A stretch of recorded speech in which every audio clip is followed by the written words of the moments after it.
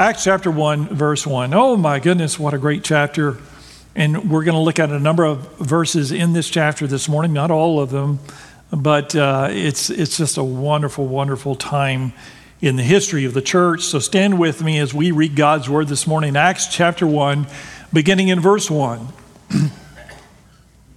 Luke writes, "In my former book, Theophilus, I wrote about all that Jesus began to do and to teach until the day he was taken up to heaven. After giving instructions through the Holy Spirit to the apostles he had chosen. After his suffering, he showed himself to these men and gave many convincing proofs that he was alive. He appeared to them over a period of 40 days and spoke about the kingdom of God." Let's pray together.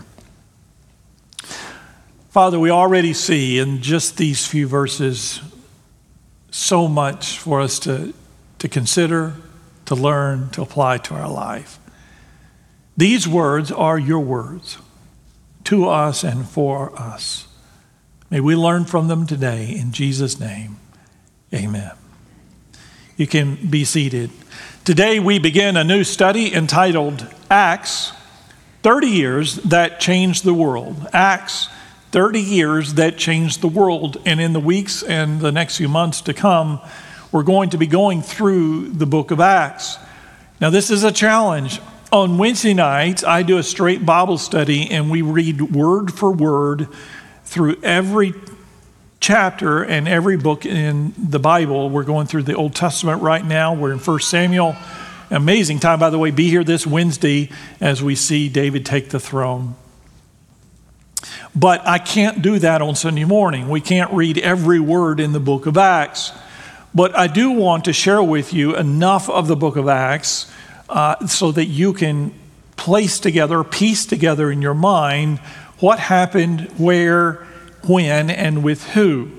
This is 30 years, and so most people, maybe not you, but most people, if I quote a verse from the book of Acts, regardless of where it is, most people don't know whether that verse, famous verses, by the way, in the book of Acts, we don't know whether that verse was in year 1, year 10, year 15, or year 30 of the book. And it's important that we know the timeline, and I want to help you to kind of place it together in your mind, what happened first, how the church grew and evolved and became the church that God called it to be, and all that happened with the apostles and with Paul. And we're going to be seeing that in the weeks to come. And I'm excited. It is an exciting time in the life of the church. We all love new things. A new marriage, a new baby, a new job, a new career, a new car, a new house, or even something as silly as a new phone. This week, Apple introduced the new iPhone. Did you see that? Instead of a giant notch, they brought it down and now it's a giant hole. And as they introduced that new phone, that's the only change, by the way. Other than that, it looks exactly like last year's iPhone, and that phone looked exactly like the previous year's iPhone. And yet, in light of all of that, I still want it. I'm an Android guy. I don't even like iPhones, but watching that presentation, I wanted to order up because we love it, because it's new. It's the new thing, and we love what's new. Today in Acts chapter 1, we are seeing the birth of the church. Brand new, world-changing, powerful, hopeful, joyful, and eternal, the church. In the years to come after this passage, billions of lives will be transformed. Billions of souls will be redeemed. And in the world, it will never be the same.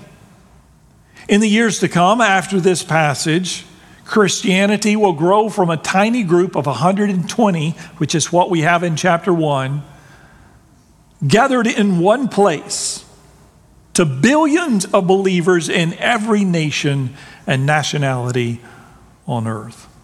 But for that to happen, a few things have to change. To bring in this new church, in this new moment, Jesus had to share a few things with the disciples and change a few things. They're not ready. Now, he's about to get them ready, especially in the days to come, but they are not ready.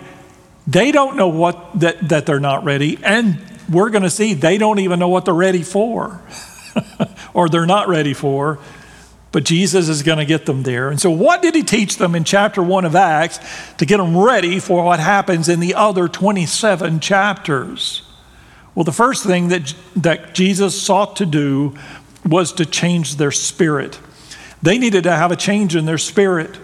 And if you're not a believer in Christ, you've never had a relationship with Christ, you've never really pursued your faith, and you don't know where to begin, listen closely. Here's where you start. You need a change in spirit.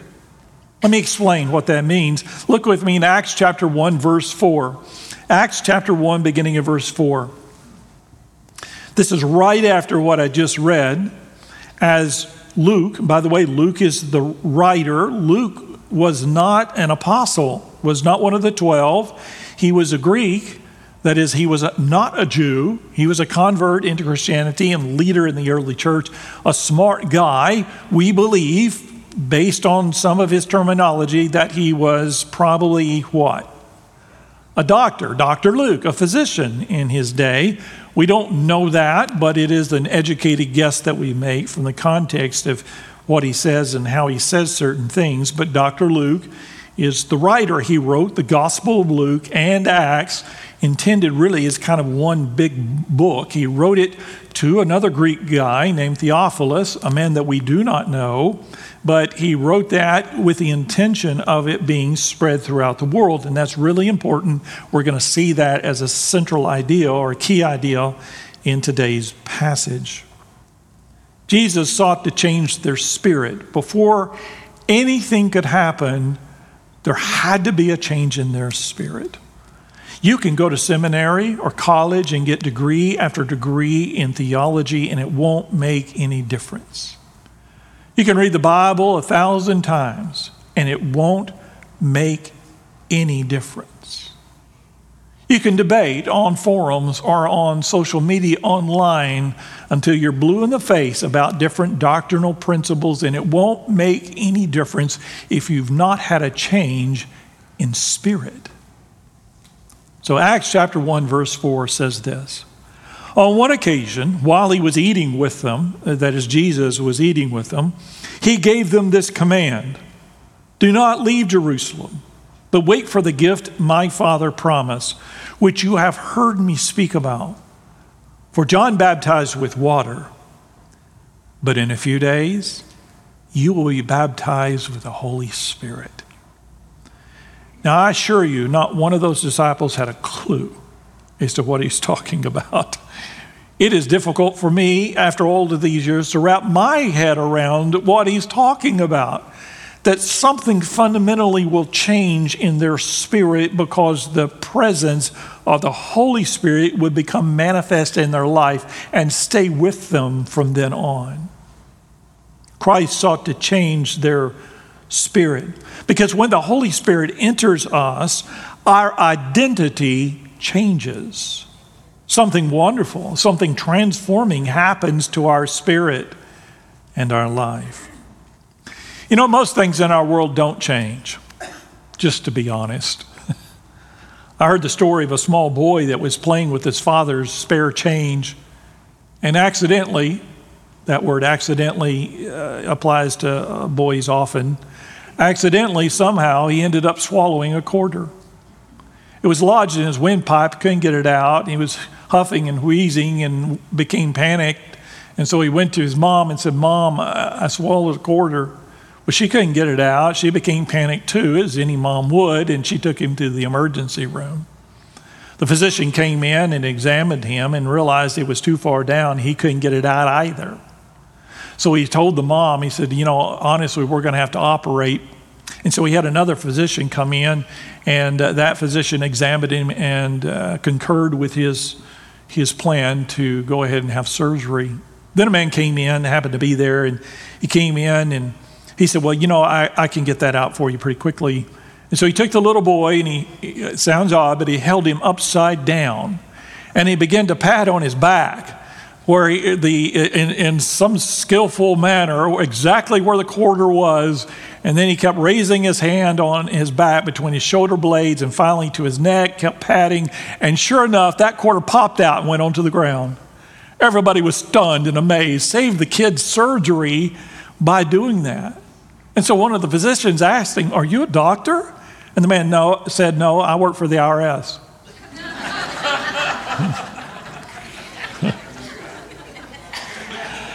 See, some things never change. He said, "I'm a tax collector." Well, that makes you think, though, one of the disciples, Matthew, one of our gospel writers, was a tax collector. And even then, the powerful Spirit of God transformed his life. The resurrection changed him fundamentally.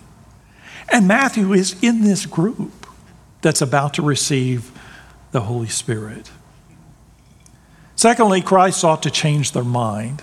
He sought to change their spirit, but also to change their mind, because their minds needed to be changed. And they weren't alone. There were people there that really needed to have their mind changed. And there may be people here today that God is seeking to change your mind. In John chapter 7, verse 1, if you can hold your place here in Acts and go to John chapter 7, a fascinating event takes place. This is what we call the year of opposition in the life and the ministry of Christ. And in verse 1, it says, John chapter 7, verse 1 says this: "After this, Jesus went around in Galilee, purposely staying away from Judea, because the Jews there were waiting to take his life. But when the Jewish feast of tabernacles was near, Jesus' brothers, did you know that Jesus had brothers? We would say half-brothers. James, we know, is one by name. Jesus' brothers said to him, 'You ought to leave here and go to Judea, so that your disciples may see the miracles that you do.'" Now, Jesus is in Galilee, which is in the northern part of Israel. Judea is down in the southern part of Israel, and that's where Jerusalem is. And when you celebrate the Feast of Tabernacles, you go to the temple in Jerusalem. So his brothers said to him, "You ought to leave here and go to Judea, so that your disciples may see the miracles that you do. No one who wants to become a public figure," that's their thinking that his goal is, to be a public figure, "acts in secret. Since you're doing these things, show yourself to the world." Listen to this verse. "For even his own brothers did not believe in him." Isn't that something? They saw the miracles. In fact, they're saying, "Hey, don't hide these miracles. This is a good show. You need to take this production down to Jerusalem. Let everybody see the show. They're going to be impressed." But their motives are wrong. Their thinking is wrong because their hearts are wrong. They don't believe in him. They've seen the miracles, but they don't believe in the person of Jesus. They don't believe he's the Son of God, the Messiah. They don't believe that he's God incarnate because he's just their brother. They don't believe. That had to have been a challenging time for Jesus. And in verse 1, I don't know if you notice, it says, "After this." The "after this" that it's talking about is in the previous chapter, where Jesus is teaching a large group of people. Thousands have been coming to see him preach. Most of them, it explains, left him because the teaching became too hard for them. They weren't willing to do all that he was calling them to do, to give their life to God, to repent of their sins. And so they fell away by the thousands. So bad was it that he turned to his disciples, the 12, and said to them in the previous chapter, he said, "Are you now going to desert me as well?" And that's a tough time. Now he's getting advice from his own brothers, who Jesus knows do not believe in him either. His own brothers. But after the resurrection, their minds are changed. In our passage for today. So go back to Acts chapter 1, knowing that that passage, what happened, and that happened only months prior, by the way. Acts chapter 1, verse 14 says this: they all joined together constantly in prayer, along with the women and Mary, the mother of Jesus. And if you're not careful, you'll miss this part. And with his brothers. They went from skeptics to being believers. Something changed their mind. Do you know what it was? It was the resurrection. When your brother comes back from the dead, you're probably going to listen to him. Just 6 months before, they didn't believe. But now, these unbelieving brothers are faithful followers. They're there among the first church, the first group, the first 120. The resurrection changed their mind, and it changed their lives. Number 3, Jesus sought to change their purpose. He sought to change their purpose, their spirit and their mind. It follows that their purpose in life is going to change. And they don't get this, by the way. They don't know what their purpose is still. They don't have a clue. About to learn. Look with me in verse 6. Acts chapter 1, verse 6. So when they met together, they asked him, Lord, are you at this time going to restore the kingdom of Israel? My goodness, I don't know why Jesus didn't slap them right there. I would have. Jesus has been teaching about this new kingdom for the last 3 years. The kingdom of God. On and on and on he would go about the kingdom of God, because the kingdom of God is universal. It is global, not just local. It's for everyone, not just for Jews. And he would teach on the kingdom of God, and they were there, and all of those sermons, they listened to all those parables where he would say the kingdom of God is like this, the kingdom of God is like that. Sometimes he would use the word the kingdom of heaven, and they weren't receiving any of it. And then he dies on the cross, and they thought, well, there goes that Messiah. Their agenda was not going to happen, because they had another agenda for Jesus. It was more military and political, and it didn't pan out. But then he was resurrected from the grave. He has power over life and death. In fact, we know that upon the death and burial and resurrection of Jesus, he reclaimed all of his authority and power. He is now omnipotent. He's all powerful. He can do anything he wants. And I guarantee the disciples probably thought what you and I would think upon seeing the resurrected Savior. If I were the resurrected Savior, you know what I would do? I would go straight to Jerusalem, the Sanhedrin's meeting, and I would just waltz in there, hold out my scars and my hands and go, boom, you lose. I'd rub it in their faces with all, that would be the last thing they would see with all power. I would zap them the next sentence. But they could, I bet the disciples couldn't wait to get to the Sanhedrin to show them, yeah, we were right, you were wrong. Jesus could have snapped his fingers and he and the disciples would be standing in Rome in the emperor's palace. Show them his scars and take power in Rome. And over every country. He could do it simultaneously. Could do it today, by the way. He could end our democracy or our republic. He could end our Congress and our Senate and our president and our Supreme Court in the blink of an eye.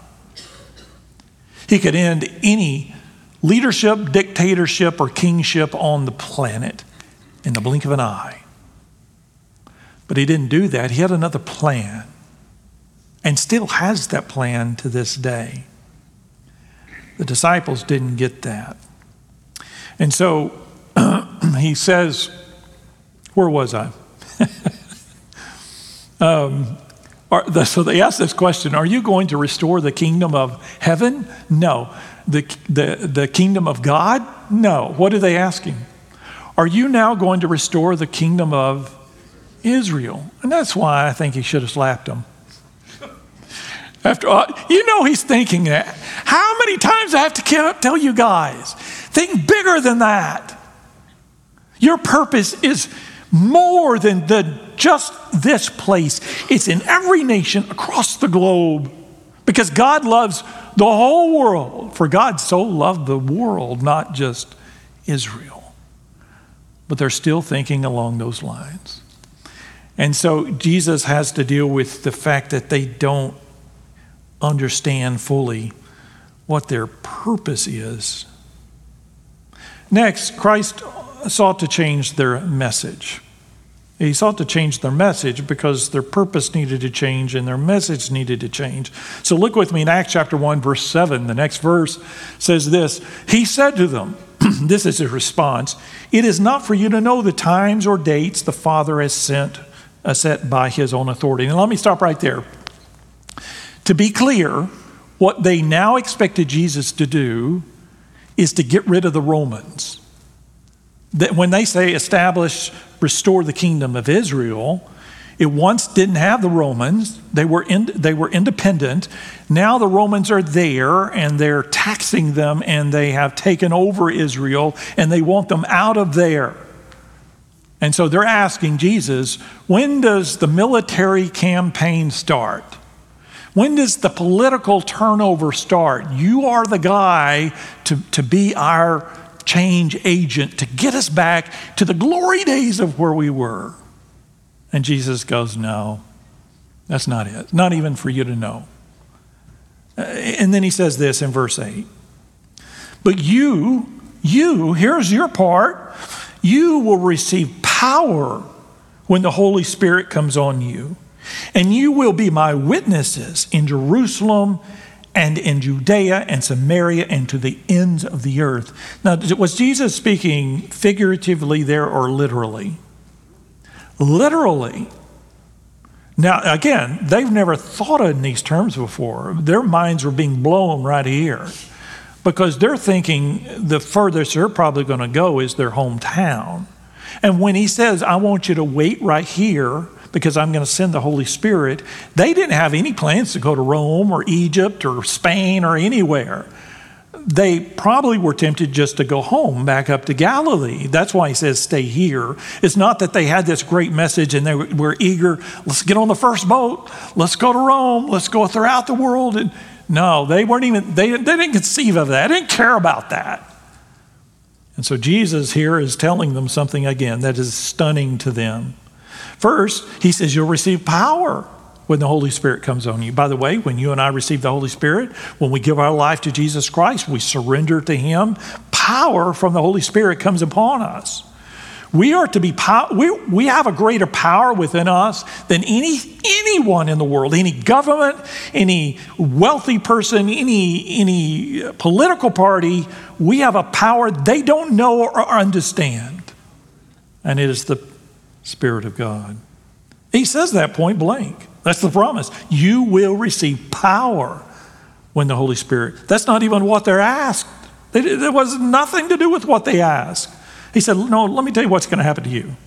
You're going to receive power. And then he says, and you will be my witnesses in Jerusalem, in Judea, and Samaria, and to the ends of the earth. He says, guys, when he says witness, you saw something. You're seeing me right now. You saw me before the resurrection. You saw me die on the cross. You saw me after the resurrection. And you are going to, but they're about to see him ascend into heaven. He says, you see this, you're witnesses. You need to get out there and tell what you've seen. Everywhere to the ends of the earth. So he changed their message. He didn't tell them, left to themselves, they probably would have done this. Go out there and tell how Israel is the best place on earth, that they're the most important country on earth, that they're God's chosen people, and Israel this and Israel that. He says, no, that's not the message. The message is the good news. You can have forgiveness of your sins. You can have freedom from the bondage that is caused by sin. You can have a rightful relationship with your Creator. And you can have entrance into heaven forever. That's what I want you to share with them, because you're my witnesses. And then lastly, not only did Jesus seek to change their spirit, and their mind and their purpose and their message, but Jesus also sought to send them on mission.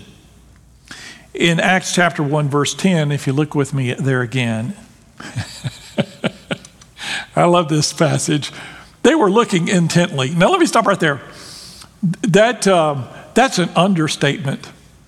Now, if you see your Savior, who's resurrected, by the way, ascend into heaven, they're not looking at the other birds floating around. They're not looking at the goats or whatever, the sheep that's in the pastures around them.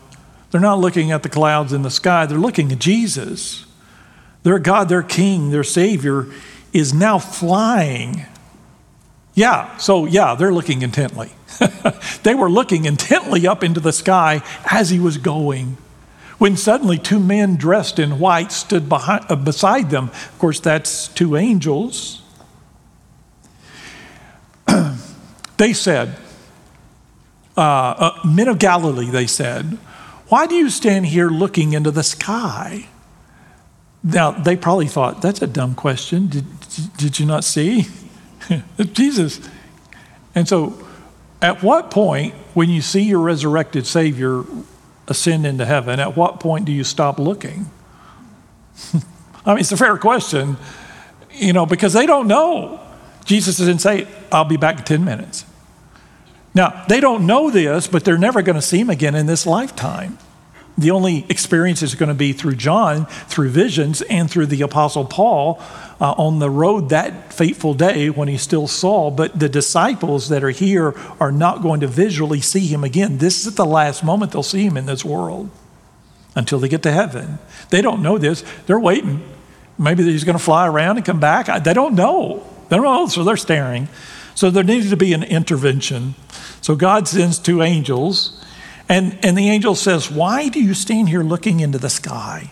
This same Jesus who's been taken from you into heaven will come back in the same way you have seen him go into heaven. In other words, here's what they're saying. First of all, they're saying he's not here, he's not coming back, he's in heaven. He's not here, he's in heaven. He's gone. So they can go home because Jesus isn't there anymore. They can stop hurting their neck by staring in the sky so long because Jesus is not there anymore. In other words, it's time to move forward. It's time to move on. God has something for you to do, not just stand out here on this hillside looking to see when or how he's going to come back. The second thing he says he will come back in the same way you have seen him go into heaven. Makes that promise to you and I and to all human beings for all time. There will be a day where Jesus will return. He went up through the clouds and he's going to come down through the clouds with a trumpet blast. And that's going to be a good day, yes? A day of rejoicing. So that's promises there. So they just stood there staring into the clouds. Remember, only minutes before, the disciples were asking about restoring Israel. So we see the response of Jesus in verse 7. You'll receive power when the Holy Spirit comes on you, and you will be my witnesses. During his reign, King Frederick William III of Prussia found himself in serious trouble. Wars had been very costly. And in trying to build the nation, he was seriously short of finances. They were broke. He couldn't disappoint his people, and having to capitulate to the enemy was unthinkable. He didn't want to surrender. Without financial resources, what do you do? So after careful reflection, he decided to ask the women of Prussia to bring their jewelry of gold and silver to be melted down for their country. For each ornament received, he determined to exchange a decoration of bronze or iron as a symbol of his gratitude. Each decoration would be inscribed with this following statement: I gave gold for iron, 1813. The response was overwhelming. Even more important, these women prized their gifts to the king, or they prized their gifts, from the king of iron more highly than their former jewelry. The reason, of course, is clear.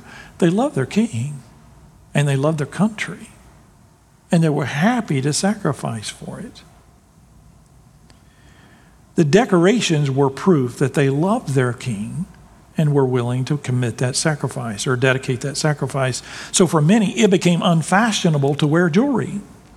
And so it was established the Order of the Iron Cross. Members wore no ornaments except a cross of iron for everyone to see. When Christians come to their king, we too exchange the former things of this world for a cross. It is our honor. It is our badge of glory. It changes our mind, our spirit, our purpose, our message, and our mission in life. Pray with me. Father, we come to you this morning and we thank you for this chapter. What a beautiful chapter. We are reminded of the glory of that moment when the church was born. The disciples are just now beginning their life as apostles. And they have so much to learn, as do we. For some here this morning, they have not yet received the Holy Spirit in their life. And I pray today would be the day of their salvation, that they would acknowledge their Savior, that they need a Savior because of their sin, that they would confess that sin to you, ask for forgiveness. And your word tells us it's a promise that if we will surrender to the Lordship of Jesus and believe in faith in the resurrection, like the disciples, we can be saved. And your Spirit will come upon us in power. So while this world struggles in darkness and weakness, that we can have your power in our lives. Oh, thank you for that. Father, I pray that you would broaden our minds to understand that our calling as your ambassadors, your messengers with the gospel of Jesus is global. Not just Azle, not just Texas, not just the United States, but in every corner of the world. As you have already brought billions to faith in Christ, we pray that every single man, woman, and child that you desire to be saved will hear the gospel, experience your forgiveness, believe in their heart, and receive the power of the Holy Spirit. Give us wisdom, perseverance, and strength as your will is done. Can I challenge you this morning? Where are you in that? Have you received the Holy Spirit? If you have, are you just still staring into the sky? As you're praying, listen to me. I love to come into worship. I love worshiping. And sometimes, because even though it's for the glory of God and He is the focus, but we are blessed as a result of that. Sometimes I don't want to leave. I just like knowing this moment of worship and quiet in my life. But God calls us to step out from where we are. We're not created just to sit there or stand there. God called us and redeemed us to be His witnesses here in Azle and in Texas and to the ends of the earth. Are you willing to do that? Maybe God is calling you or your family to join with First Baptist Church. We had a wonderful family join in the first service. You're welcome here. Just come down and say, Pastor, we'd like to join. Or you want to give your life to Christ, or you've done that, but you've never been baptized. I challenge you to come down and say, Pastor, it's time. I want to be baptized. I want to tell the world that I'm a believer in Christ. Or you just want to come and kneel and pray. If God is leading right now, this invitation is for you. Would everyone stand? As you stand and as you continue to pray right now, God is giving you a chance, an opportunity. You come.